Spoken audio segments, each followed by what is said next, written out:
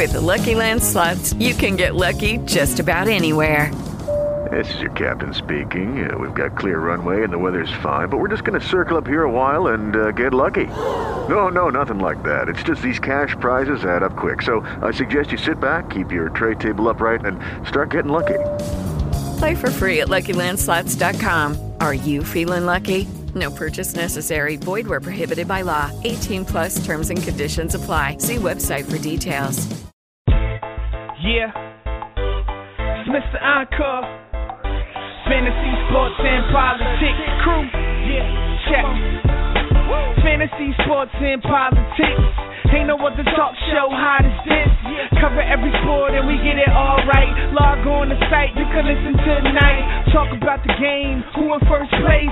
You can even call up, state your own case. Football, b-ball, soccer too. Log on, ain't nobody stopping you.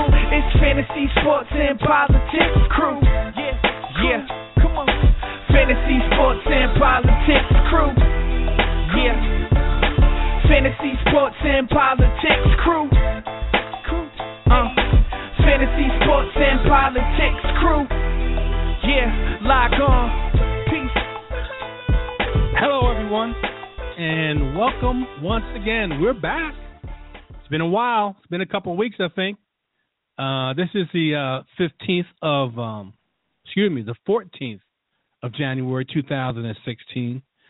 And welcome to the Fsp Crew Show. I am your host, JT, a.k.a. The Master. And the number to call in is 347-637-3220. I'll say that again, 347-637-3220 is a place to be if you want to talk to the Fsp Crew Show. And part of that is me. Got a great show in store for you tonight. What can I tell you? Playoff football is in the air.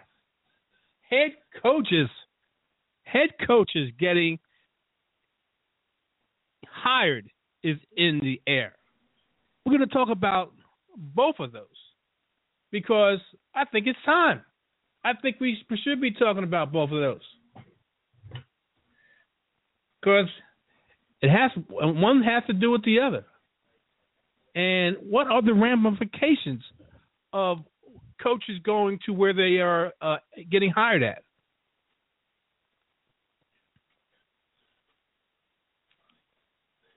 You got an opinion? You got something that you want to say about it? Come join us. I told you the number. If you don't want to do that, you can jump in the chat room. Always have the chat room sitting out there for you. Want to express your opinion, ask a question, make a statement in that chat room. I always say the same thing, and I always put it out there for your convenience, just for you and only you. What you put into it is what you're going to get out of it. I always say that. So let's get this show on the road, okay? Let's bring in my other co-host of the FSP Crew Show. It's been a while. I know he's probably got a lot to say, especially one of his teams, NFL team that he follows, promoted within. I got to see what he's got to say about that. And anything else about the other hires that we're going to talk about, and especially playoff football. Talking about Jeff the Joker, my fellow Jersey guy. Always a pleasure when he comes on the air. Talk to me, Jeff. Hey, Terry. It's nice to be here. I'll get right to it with the Giants. I grew up a big Giant fan, still a Giant fan.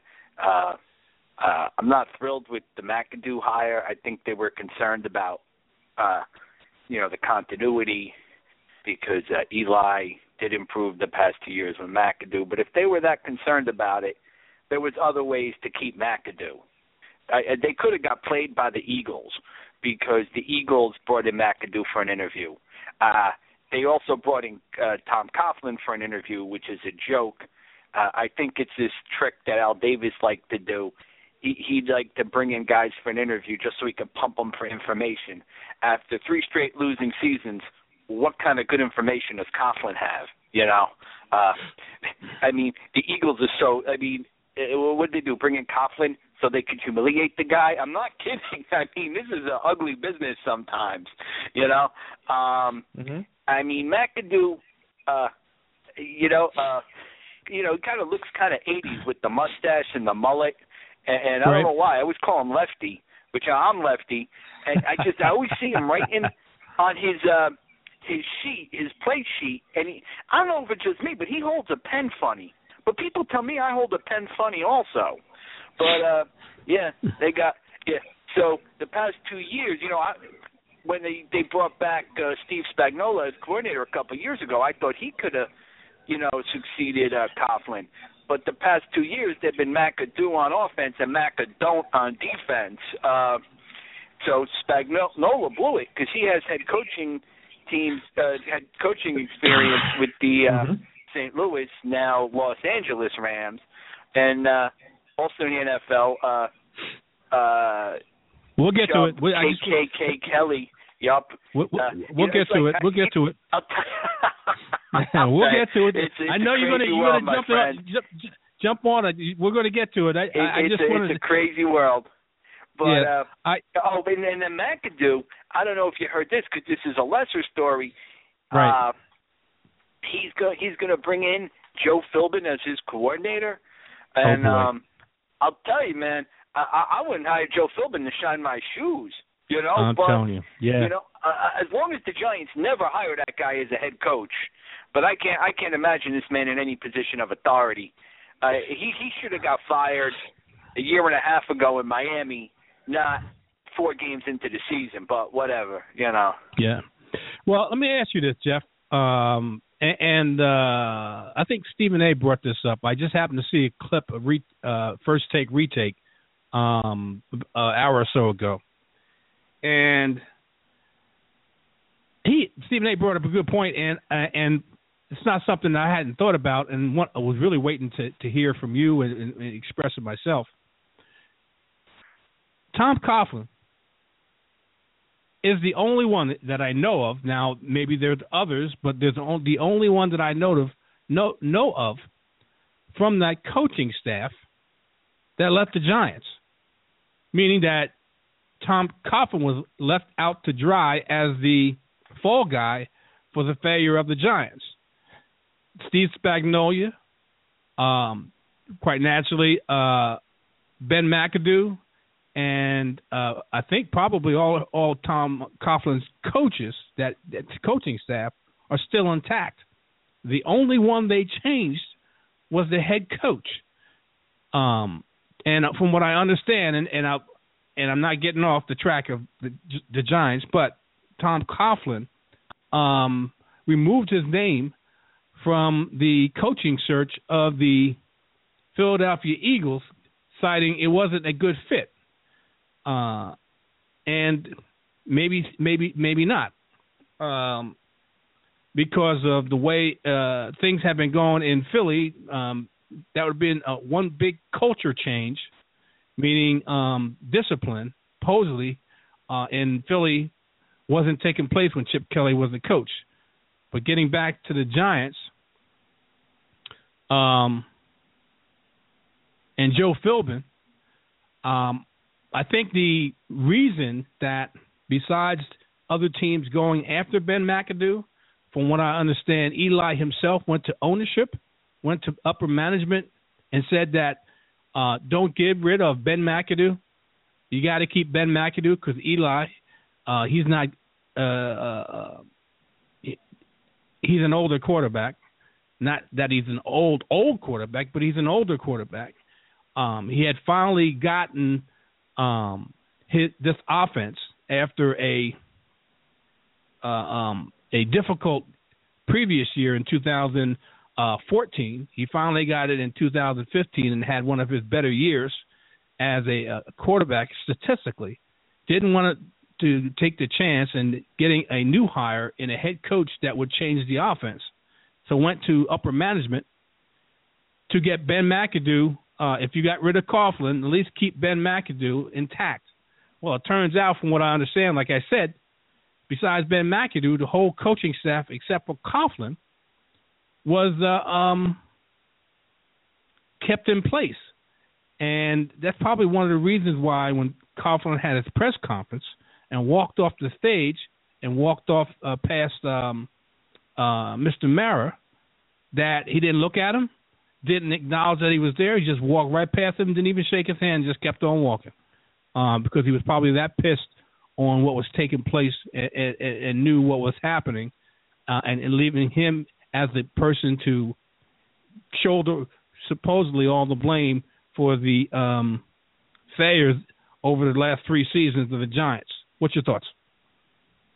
Yeah, now the thing is, it remains to be seen if McAdoo has the option of evaluating his staff, because it's possible that he might decide to fire Spagnuolo. I don't know if he has that authority, but it's possible. So, and even though everybody's gone except Coughlin, there'll probably be at least some moves on the staff, not a total overhaul, but there's going to be some moves. I mean, McAdoo doesn't come across as a guy who's got the juice to be a head coach. You know what I'm saying? Like, and there's been other guys. I mean, he's young for a head coach. He's in his late 30s. Like right. Mike Tomlin, he's got that intensity. You know what I'm saying? He's got that personality. And I just McAdoo never impressed me like like a John Gruden or or a Tomlin, a guy like that. He seems just a guy, just a smart coach, And you need it's a lot different being a head coach than a coordinator. You're right. You're absolutely right. And when they go for the continuity like that, you're acting like you're a team that's only a couple players away from getting back to the big game. And let me tell you, if they're dreaming that's the case, they better wake up and apologize because there are a lot of players away. Yeah, that's true. And I'll tell you, Deion Sanders, and he was a star player in his day. He was right. They were talking about the coaching situation with the Colts, and he said, he doesn't seem like this type of guy, but if Andrew Luck, if he goes to the ownership and says, hey, Pagano's my man, I want you to keep him as head coach, it carries a lot of weight. And, Eli doesn't seem like that kind of guy, but, he spoke up. And I have to admit, I was concerned about losing McAdoo because, when you got to get a new offense, it's horrible and it's very ugly. It really puts a team back. But I didn't think that was sufficient reason to promote him the head coach. But, I think the last time the Giants promoted from within as for head coach, it was Ray Hanley, and we know how that happened, how that worked out. that was pretty bad. Uncle Fester. Yeah, that's true. All right, Jeff, we're good. I'm going to go down, and some of these we're going to just go over real quickly. Some of these guys who were safe, who we thought were in a hot seat. Some of these guys, and the other ones that we're talking about are the other coaching changes, and it's been hot and heavy over the last few days. I don't know what the rush was, but it's hot and heavy over the last few days. So any coaches, bar a few that were in the playoffs right now currently, are really out of luck because of the quick hires of all these other coaches that took place. But I want to go through these guys because I find it pretty interesting. And how the view of from an ownership point of view has changed, that they're less tolerant of giving you time to some of them are less tolerant than others, giving time to turn the team around and put them at least in the dance. And if you're in the dance, talking about the playoffs, at least you have a chance. But you got to get in the dance in order to have a chance. The first one I want to talk about is a head coach and a general manager that were really put on notice by the owner before Week 17 that either Greg Ryan and his general manager would be back together in 2016. He signed the general manager, which is Whaley, to a multi-year extension The Bills also signed Ryan's brother, Rob, to be the team's assistant head coach in defense and former defensive back Ed Reed to assistant defensive backs coach.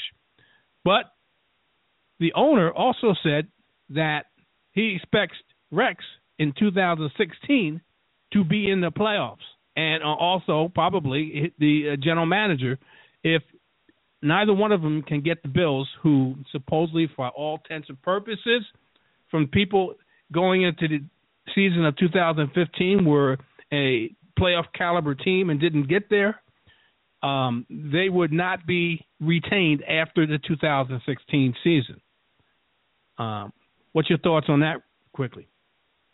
Yeah, I don't know. Rex didn't seem to be himself this year with Buffalo, and it cracks me up because some NFL teams and a lot of companies have rules about hiring family, and it doesn't get much closer family than your twin brother. I mean, right. I don't give a toss. It's not my business. It's not my company. It's not my team. It's just something I noticed, And Rob Ryan's recent defenses haven't been so hot.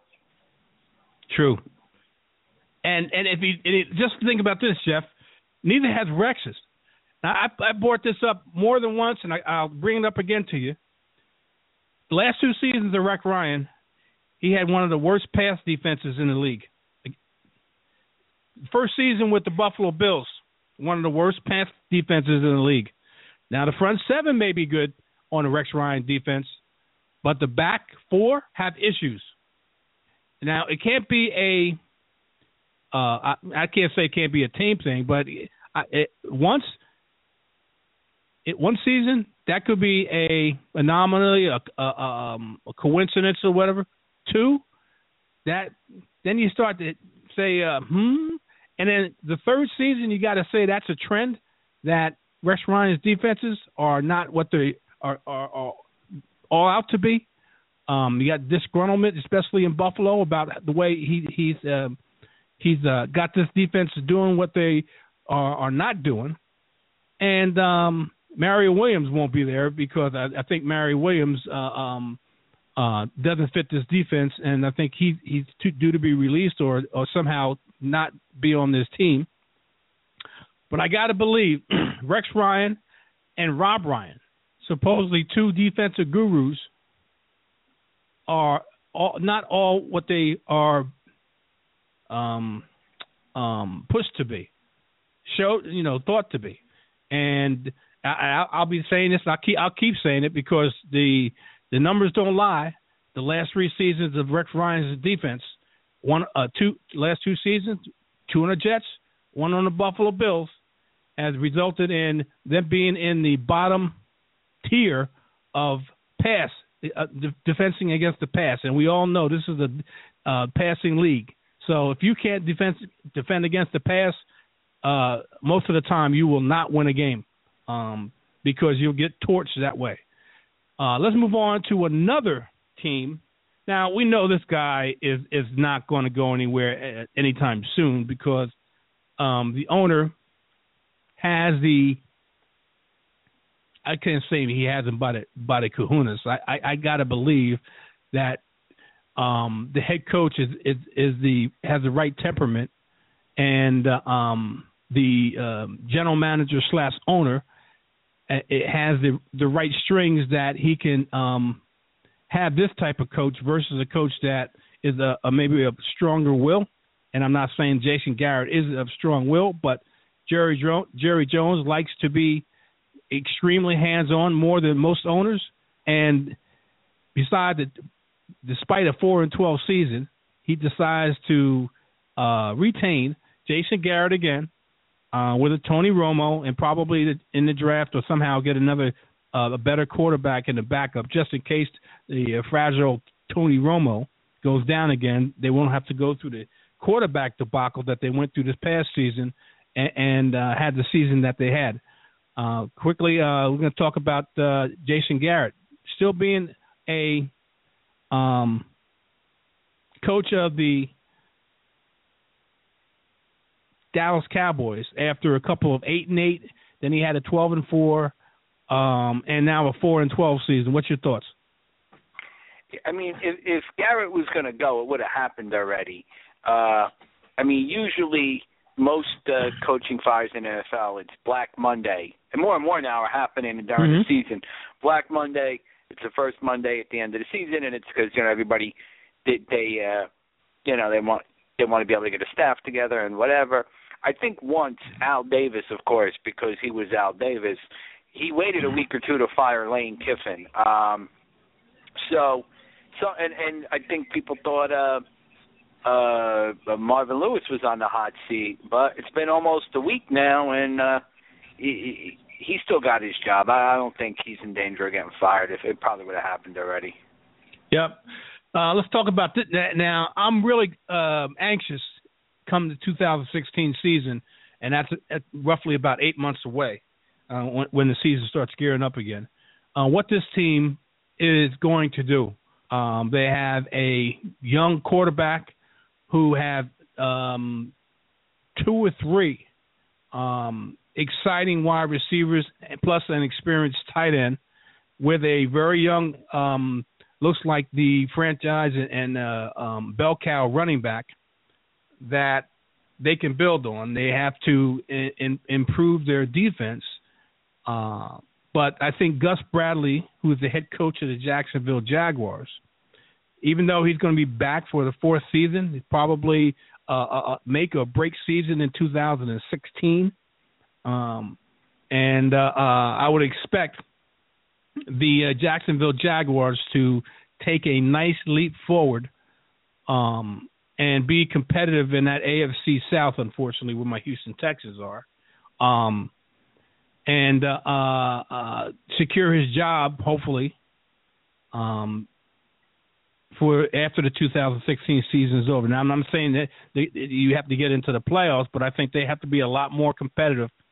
Show some more. I shouldn't say competitive. They have to show a lot more improvement in order for Gus Bradley to keep his job. What's your thoughts on that?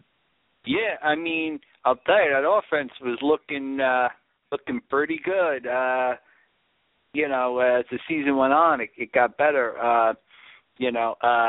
Brought back a lot of memories of when that franchise was young and they had Brunell throwing to Jimmy Smith and Keenan McCardle. So they got a pair of aces as receivers. As you said, a lot of talent at running back. Good-looking young quarterback who's developing nicely. I guess the key is progress, and those players got to continue to progress, and you got to win games, and you got to be strong on the other side of the ball. Jacksonville's one of those teams that's been rumored to be moving for years.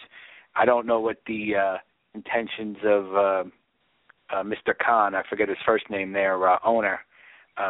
He's pretty cool. I think he's the only NFL owner with a ponytail, Right. You're right about that. Well, most of them are considered white guys, so either they have short cropped hair or a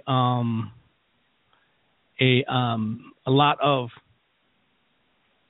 a little dab of duya and slick back hair. So it's if you look at these guys, they're very conservative guys, and with only a few, Mr. Khan being one of them, that stand out. So, but I got to believe that he's the type of owner. He probably shows the patience, and quite naturally, his upper management showing patience.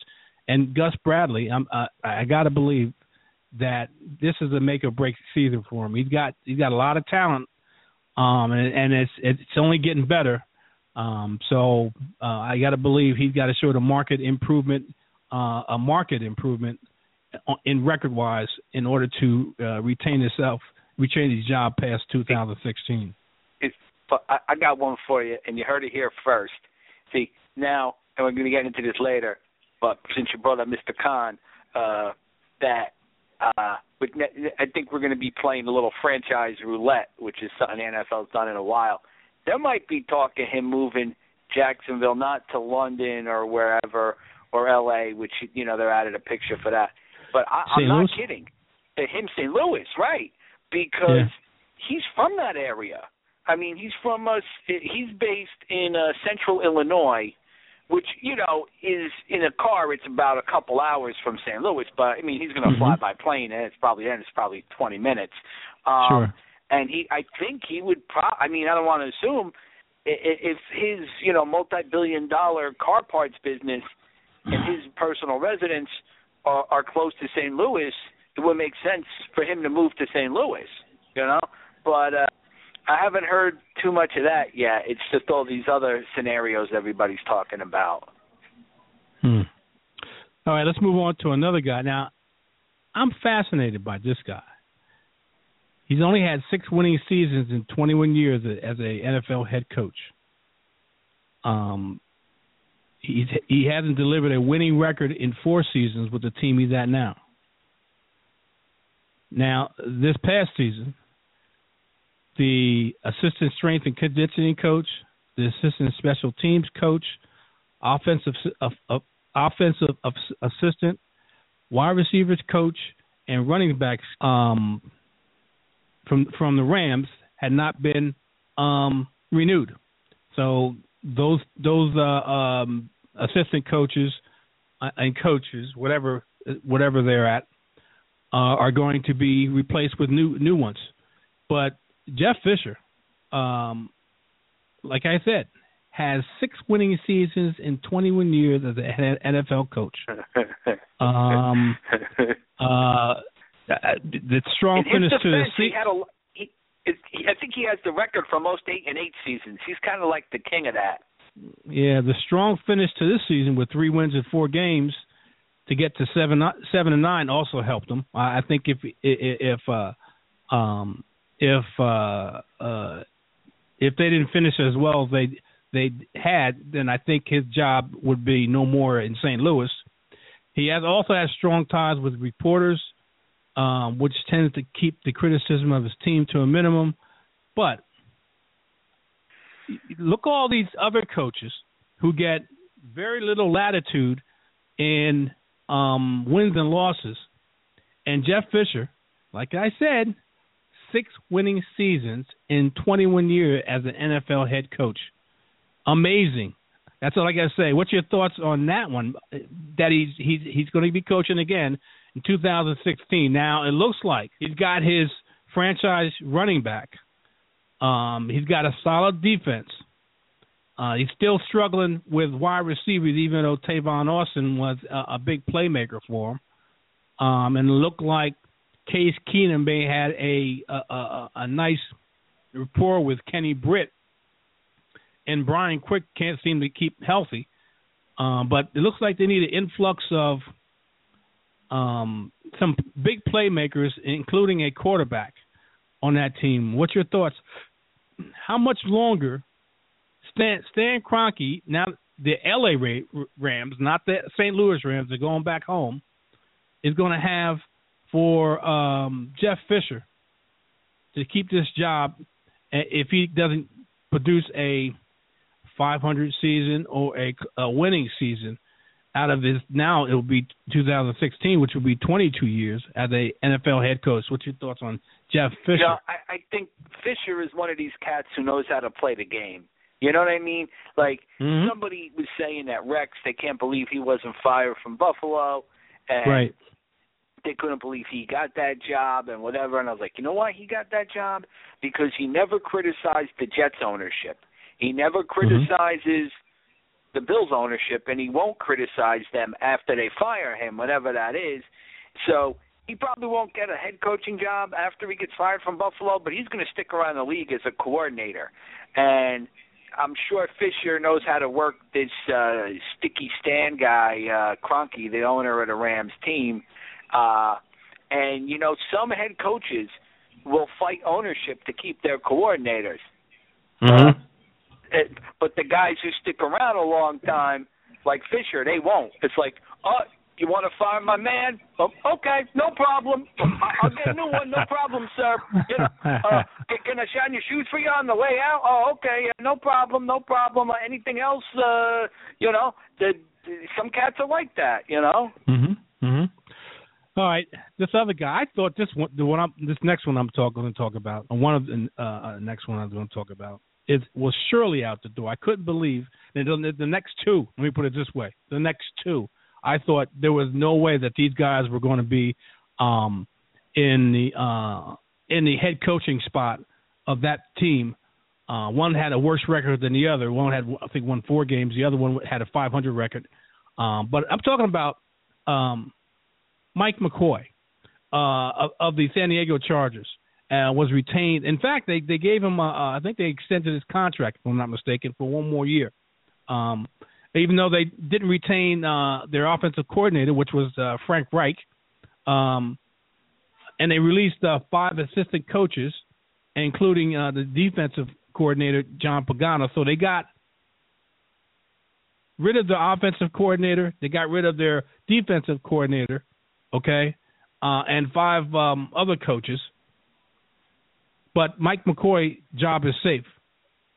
I don't know if that has to do with Phillip Rivers and the continuity of that offense and being able to retain that coach to stay in that offense.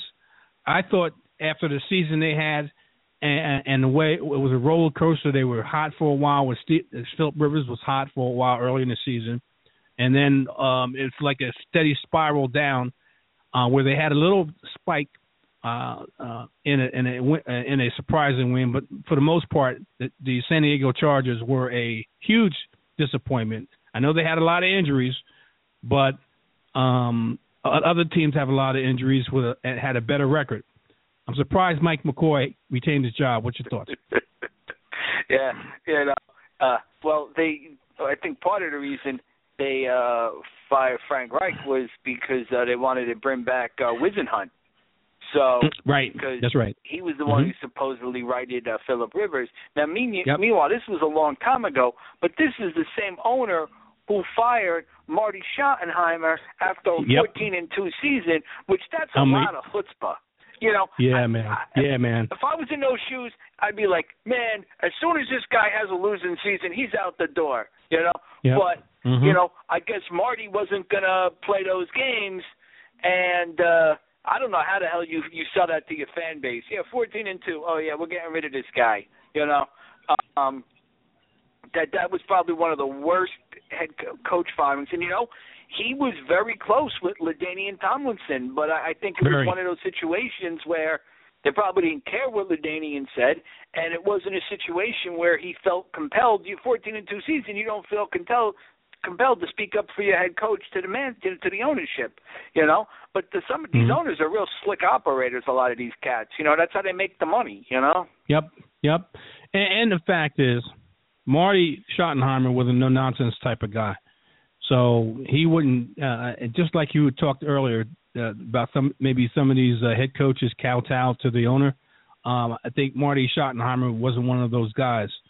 And at 14-2, I can't recall anybody after that dismissal, any owner getting rid of a coach that had a record like that. And then getting rid of him. I somewhat understand why he did it, because the fact is Marty Schottenheimer could put up regular season records consistently, but when it came to winning playoff games, that was a different story. And maybe the owner got tired of, because he was the number 1 seed, if I'm not mistaken, in that season, and they got ousted in the first round. So I think the owner. It happened. It didn't sound like it happened 5 years in a row. It was nuts, man. I understand what you're saying, Jeff, and I agree with you wholeheartedly. But I think the ownership, Dean Spanos, I think was at the time, decided I wanted to move on and get a guy that can finish or get it over the hump of not losing playoff games we should be winning. So. And, you know, this is another thing from years ago, but still somewhat relevant. You know, Eli Manning and his family, they saw the writing on the wall, because before that happened, they saw that, you know, San Diego was a very dysfunctional-looking team. I think the GM didn't even speak to Schottenheimer. They had an idiot for an owner, and those were the reasons why Eli didn't want to play for San Diego, which usually guys who rebel against the draft are portrayed in the media as brats, and I kind of buy into that a little. But if you think about it, the draft has been in existence for so long, it's so well established, people just accept it. But you know what? Right. Just because something's been around for a long time doesn't mean it's right. And to me, I think the NFL draft is BS, because if when I was coming out of high school, somebody says, "Oh, you got to go work in Arizona," and I'd say, "Well, I don't like Arizona. I don't like the hot weather." No, you got to go there or you don't work. I tell them, "Well, that's nuts. It's a free country. You can't tell me where to work." And what if somebody likes me in New York or Philly or Boston or on the East Coast where I want to be? Nope, you got to go there. And it's nuts. It really is. I mean, I don't feel too bad for these guys because the minimum salary is around $300,000. If you're a seventh-round pick or whatever. But it's nonsense. It doesn't exist in anywhere else except sports, and it should be abolished. And there's ways they could do it. They just, would have to have some kind of rookie salary cap or whatever. But it makes no sense whatsoever. It's just the way they have to control the players, you could sit out, but then you miss precious years of your career, and it doesn't look good, and you don't want to miss time, and there's no real competition at this point. I mean, go to Canada, whoop-de-doo. The salaries there are nothing. I think they got 10 teams up there. It's no comparison to the NFL. So, guys don't have leverage. A guy like John Elway, he had leverage because he could have played baseball. Right. Eli's lucky. He could have held out or something. His family was comfortable. But, most guys don't have that kind of leverage. And if you're good, when your contract's up, you can go where you want, But the concept of the draft, I hate. It goes against free trade and whatever. It's against the free market system. I can't stand it. All right, this next guy, everybody was expecting him to be out as soon as the season was over. The dysfunction in the head office between him and the general manager. Right after the season ended, they think that the Colts were going to fire Chuck Pagano. I think he did a hell of a job with his franchise quarterback imploding the time he was in there, and then he was out for over half the season, and then he had his 40-year-old backup in and out of the lineup, but helping produce wins, and then the third string. And then the last game of the season, they hired two quarterbacks off the street, one of them playing and winning a game. And they wound up with an 8-8 season with all that swirling around them. And the dysfunction, like I said, they had with supposedly with the general manager. Chuck Pagano got a 4-year contract extension. But his defensive coordinator was fired. They did hire a new defensive coordinator, and the interim offensive coordinator who took over for Pep Hamilton, Rod Chazinski, was hired as a permanent offensive coordinator. And supposedly these two guys, Grigson, who's the general manager, and Pagano, don't have a toxic relationship from what was told in a press conference from Jim Irsay, is that these guys are two passionate professionals to have mutual respect for each other, and probably told by Irsay, you guys want to retain your job, you get along and fix this thing. And with a renewed and healthy Andrew Luck, they unfortunately will probably be the powerhouse in the AFC South again, with some tweaks and turns in the defensive side of the ball, which they need help badly. Your thoughts on Chuck Pagano Now, a lot of people thought he was gone because of all the dysfunction. What's your thoughts? 4-year contract extension. You know, I don't really care for the Colts owner. I think he's a guy who craves attention, but I'm not sure why he decided to keep Pagano, but I think he obviously made the right decision. But I think Irsay, he's the one. He wants to take all the credit for that team winning. I mean, he had something to do with it, but you know, but he's not a normal owner. Most of these guys don't crave the spotlight. I mean, some do a little bit, you know, like the Jerry Joneses and whatever. But then you got the guys like this, you know, sleazy Stan Kroenke. You know, he's real low profile, you know, which he should be because he's kind of sleazy. But this Irsay guy is all over the place, and I'll tell you, I mean, okay, he had a drug problem. Hey, it could happen to anybody. But you saw him, like, walking around high as a kite, like he was proud of himself. You know what I'm saying? Yep. Believe me, if I was half in the bag, I'd be staying up in the box, you know, thinking like, oh, shit, I hope nobody figures it out. You know, I'm going to lay low and whatever. But no, not this guy, you know, when he's on the Twitter and all this stuff and, you know, it's like, come on, you know, you're a grown man and, you know, you're very comfortable financially, you own an NFL team, act like it, you know? Yep. All right, and the last guy that is safe for now and probably is going to be safe because they love him down in the Big Easy. I'm talking about the Sean Payton will remain with the Saints head coach, will remain as a Saints head coach. And this is a quote for him. This is where I plan on coaching. I can't envision coaching anywhere else. There were thoughts that he would be leaving for a draft pick or two or whatever. I guess that never really was the serious thing. That was just floated out there. And he was concerned about the upper management. Tom Benson is supposedly getting a feeble mind, if not already at feeble mind, and there's been the challenges to who really owns the team and who's going to seize control of the team within the family of the Bensons. And I guess at one point it was supposedly Sean Payton was concerned about that, and had a decent meeting with the general manager Mickey Loomis. Everything got straightened out. Now he's staying. What's your thoughts on that? Yeah, you know, I think he was, of all the guys on the hot seat, was probably the one who was most in demand.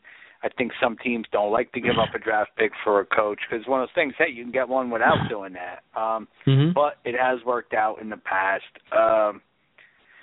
You know, I think there's also some personal things involved. And, you know, like I think, you know, I think Sunday nights after Saint games, he flies by private jet to Dallas to see his kids. And, you know, I that wouldn't work as well if he was in another part of the country because, you know, New Orleans to Dallas is a pretty short flight.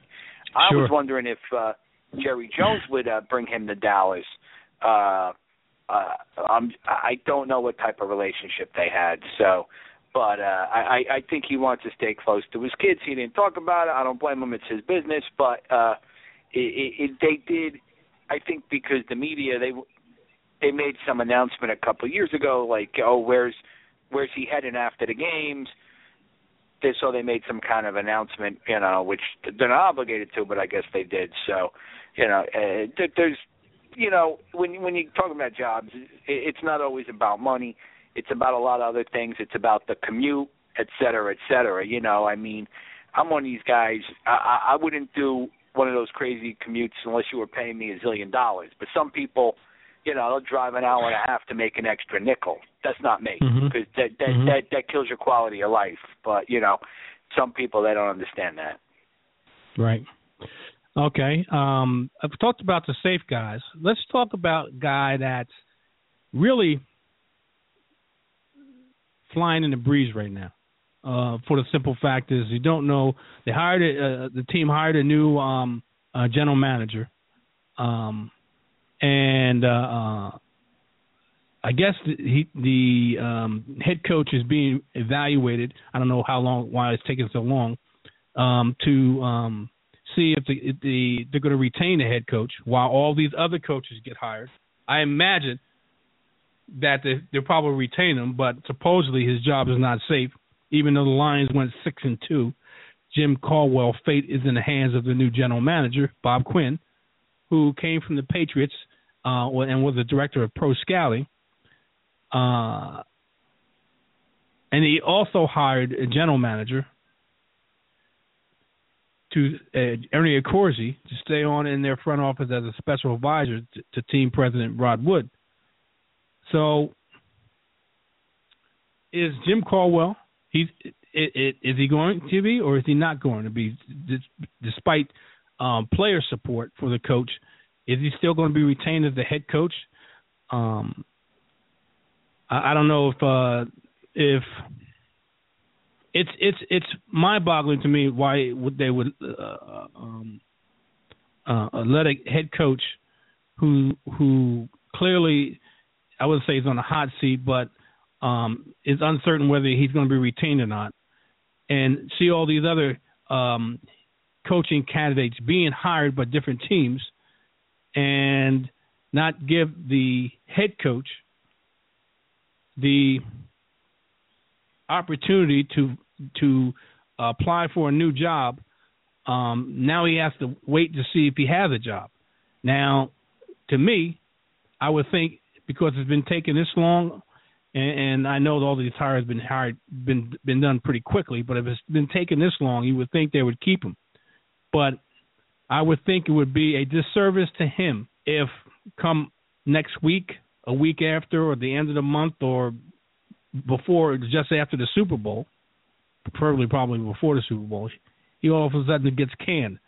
Now he has no opportunity because most of these head coaching jobs are already taken up to even try to attempt to get a head coaching job, and they just screwed him. What's your thoughts?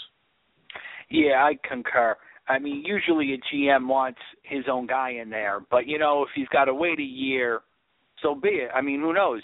If, in the next year, it gives Caldwell a chance to prove himself the new GM, and if not, then the guy will really be able to bring in who he wants. So, and that's usually what works. I mean, a lot of people thought that Jerry Reese, Giants GM, should have gotten fired.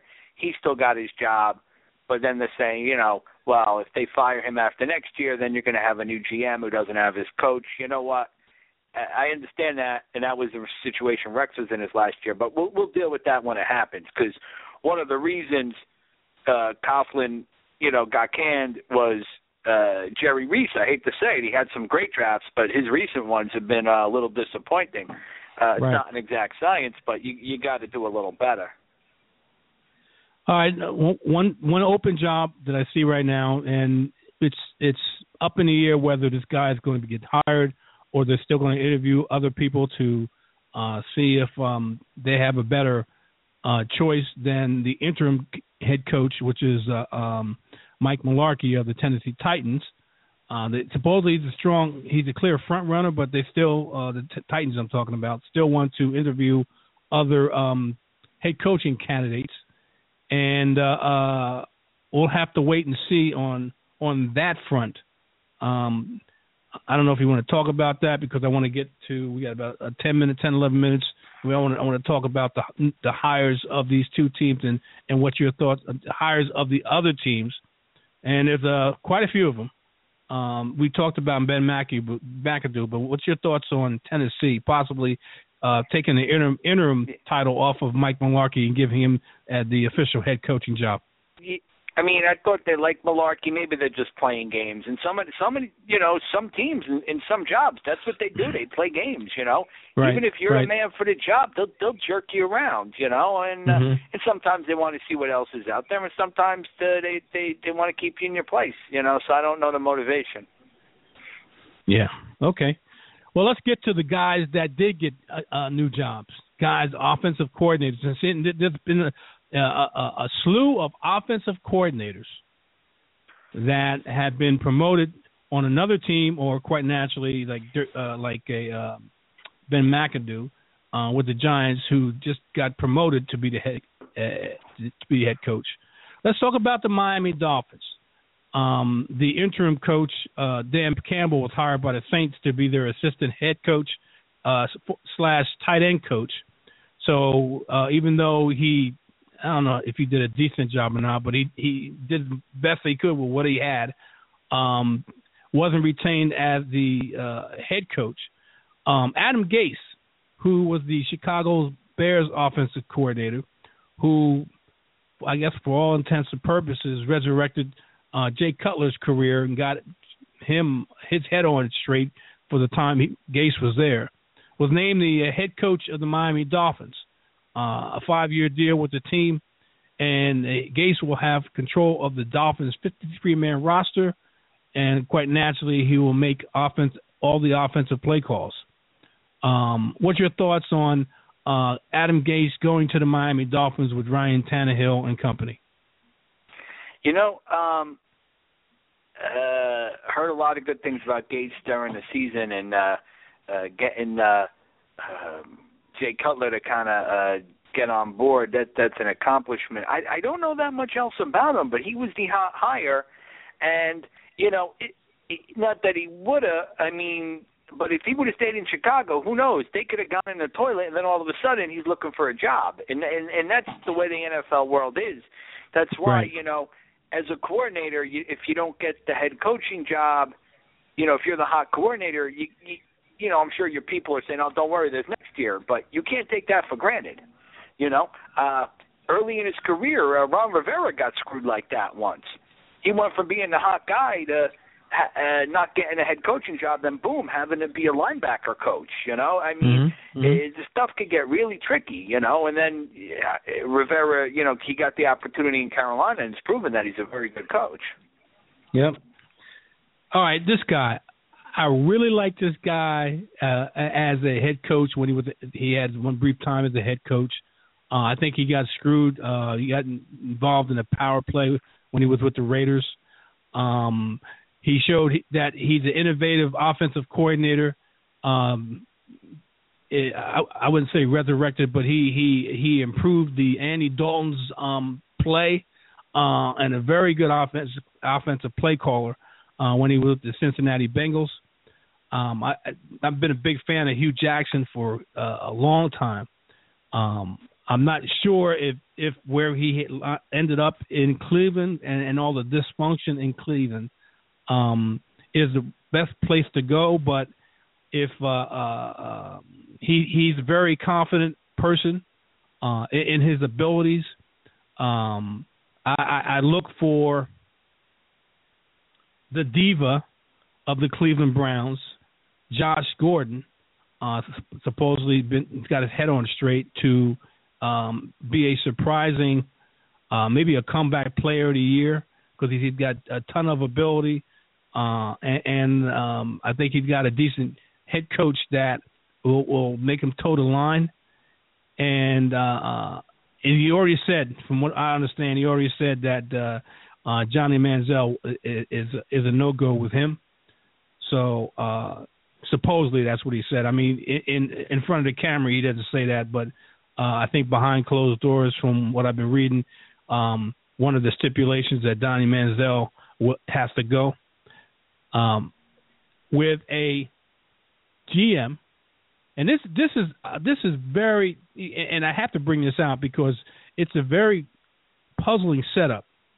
The Browns promoted Sashi Brown to vice president of football operations, and hired former New York Mets executive Paul DePodesta as their chief strategy officer. Now, for those who don't know who DePodesta is, look at the movie Moneyball, and Josh Hill, if I'm not mistaken, that's his name, who was the analytics guy who gave the statistics to Brad Pitt on trends and things about various players. That's who Paul DePodesta is, one of the chief guys, one of the head guys of the analytics. Now, that's in baseball. I don't know how much is going to relate to football, but he's going to be the chief strategy officer of the Cleveland Browns. So you got the two guys, Sashi Brown and Paul DePodesta, with limited, I would say, football experience with a head coach that you got with a strong personality. Hugh Jackson is no weakling in the personality department, and knows what he wants. And I think if they leave him alone, he can turn this franchise around. Talk to me, Jeff. Yeah, that was a lot of people in the New York area were talking about that hire, and if football is going to get into more analytics now. But with the Browns having those front office hires, it leads you to believe that a lot of the football decisions are going to be made by Jackson. So that makes that a good job for him. It makes you wonder if, the Browns are going to try to get into analytics, which I get the impression it wouldn't work well in football. It's worked well in baseball. And in baseball, something like that worked out great because there's so many dinosaurs. You get a smart young guy with a good idea. It's got to work for about 20 years before the other guys get with the program. I'll tell you, I'm sure it must have been a discussion that, hey, if you're the head coach, you want some control over your roster. But I really, for lack of a better term, Johnny Manziel blew his wad in Cleveland. He just pulled too much crap. And you don't need that kind of distraction. The only team I think in the NFL that wants him is Dallas. I mean, he showed a little this year, but just too much drama, too much immaturity. I mean, I don't even think they wanted perfection from this guy. Just be a professional, Right. Grow up, and but not this guy, And the only thing I think worse, I don't know. I think some teams like Dallas, they like a little distraction. But who wants a three-ring circus around a guy who usually isn't even starting? You got limited talent. Limited talent and more distraction than talent. Let me put it that way. All right, let's move on to this one. And talking about distraction, this one I was extremely surprised about. But the thing about this is the general manager came out and said he, from all intents and purposes, he wanted a guy that wasn't interested in having a lot of power, meaning he wasn't going to challenge for his particular job as the general manager. And Chip Kelly, I guess, realized that he is not a general manager. He's just a NFL head coach, or he's a head coach, I should say, and got hired by the San Francisco 49ers to do that. And quite naturally, Jim Tomsula was fired as the head coach. And from one of the other things that I was reading, that Chip Kelly wanted to make a play for Colin Kaepernick when he was the Eagle coach. And this may be the possible matchup to resurrect Chip Kelly's coaching career and resurrect, after all the surgeries Colin Kaepernick's going through this past offseason, his career. We're going to be going into overtime a little bit because I want to get the rest of these. There's only a couple more after this, new hires and coaches, and then we'll be out of here. Your thoughts, Jeff, on Chip Kelly being the head coach of the San Francisco 49ers now? I was a little surprised because, like a lot of people, I think Kelly is more suited for college. And I was a little surprised. I don't know what the Niners are looking for. I'll tell you, with the direction of that franchise, it reminds me of one of these movies when a team is trying to lose. Kelly has clashed with some of the talented players and former players. It comes out usually when they're former players. I guess he's kind of lucky because the Niners don't have much talent. So, and maybe a gimmick offense would work well with a team without a lot of talent. But I really think the NFL defense, they figured out his offense. So, but, Kaepernick is probably the best guy for it, and, among NFL quarterbacks. I was a little surprised. Okay. All right. Well, just speaking of surprises, the late part of last week, this head coach got fired, and I think just for the reason, just like in the New York Giants, they didn't want the Tampa Bay Buccaneers didn't want to lose their offensive coordinator because he got offers from other teams for a head coaching job, and he had a good rapport with his rookie quarterback, Jameis Winston. So they got rid of Lovie Smith with the premise that he's only won 6 games over the following season, but he went from 2-14 to 6-10 or 7-9. Exactly, yeah. I think it's 6-10, which is a big leap. 2-14 and then go win 4 more games. I mean, that's not easy with a rookie quarterback and a very young team. But they decided they wanted to keep Dirk Cutter and the continuity that he had with their franchise quarterback. That decided to let Lovie Smith go and give Cutter upgrade Cutter to the head coaching job. What's your thoughts on that? Lovie got screwed. His last season in Chicago, they were 10-6, and then he gets the Buccaneers going in the right direction, and then they're addicted to changing coaches, and I wonder if that ownership regrets getting rid of John Gruden because they've been short-term guys ever since. Yeah, I agree. And last but not least, and this is probably, I think this is the last one that really happened, and I think this may be the reason why Coughlin backed out because he saw the handwriting on the wall, that the offensive coordinator or assistant head coach of the Kansas City Chiefs, Doug Peterson, who used to be a part of the organization in Philadelphia, and under Andy Reid, is coming back home to be the head coach of the Philadelphia Eagles as soon as the season is over for the Kansas City Chiefs. What's your thoughts on Doug Peterson now going to be the head coach and take over the Philadelphia Eagles?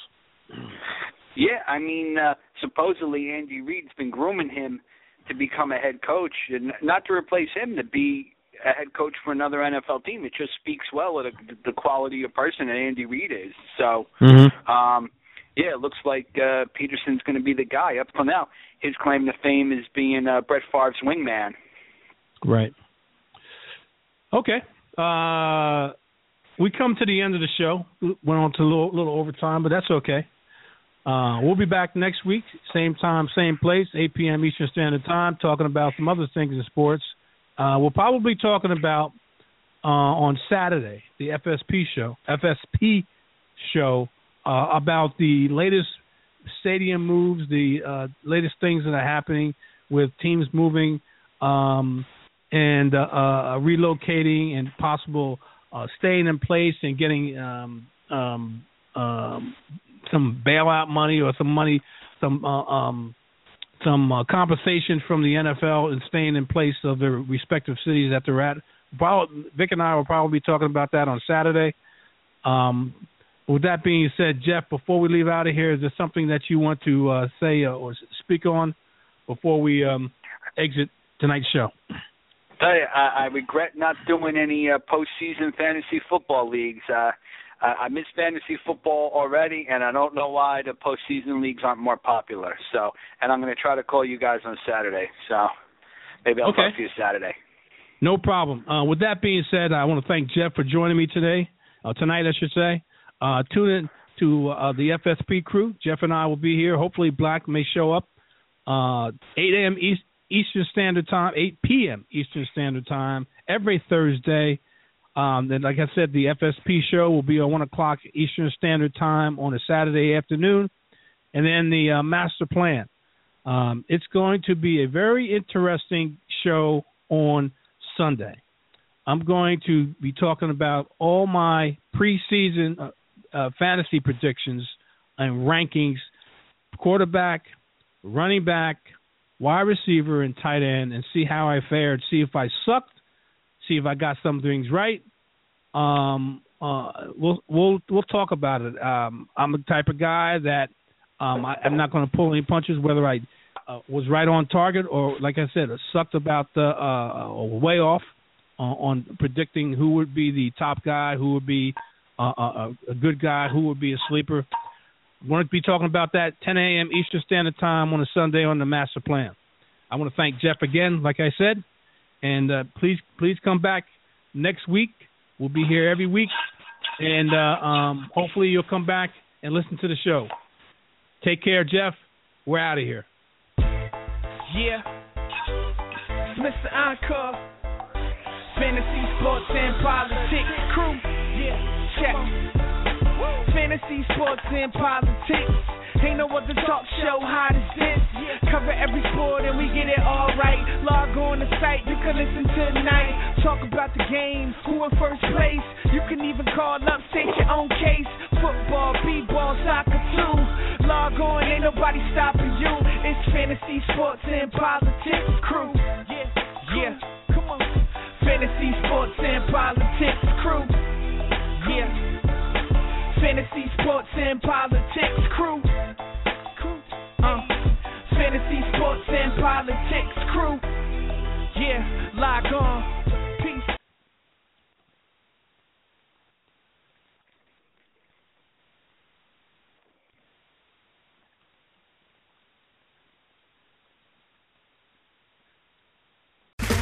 Okay, round two. Name something that's not boring. A laundry? Ooh, a book club. Computer solitaire, huh? Ah, oh, sorry, we were looking for Chumba Casino. That's right, ChumbaCasino.com has over 100 casino-style games. Join today and play for free for your chance to redeem some serious prizes. ChumbaCasino.com. No purchase necessary. Void where prohibited by law. 18+ terms and conditions apply. See website for details.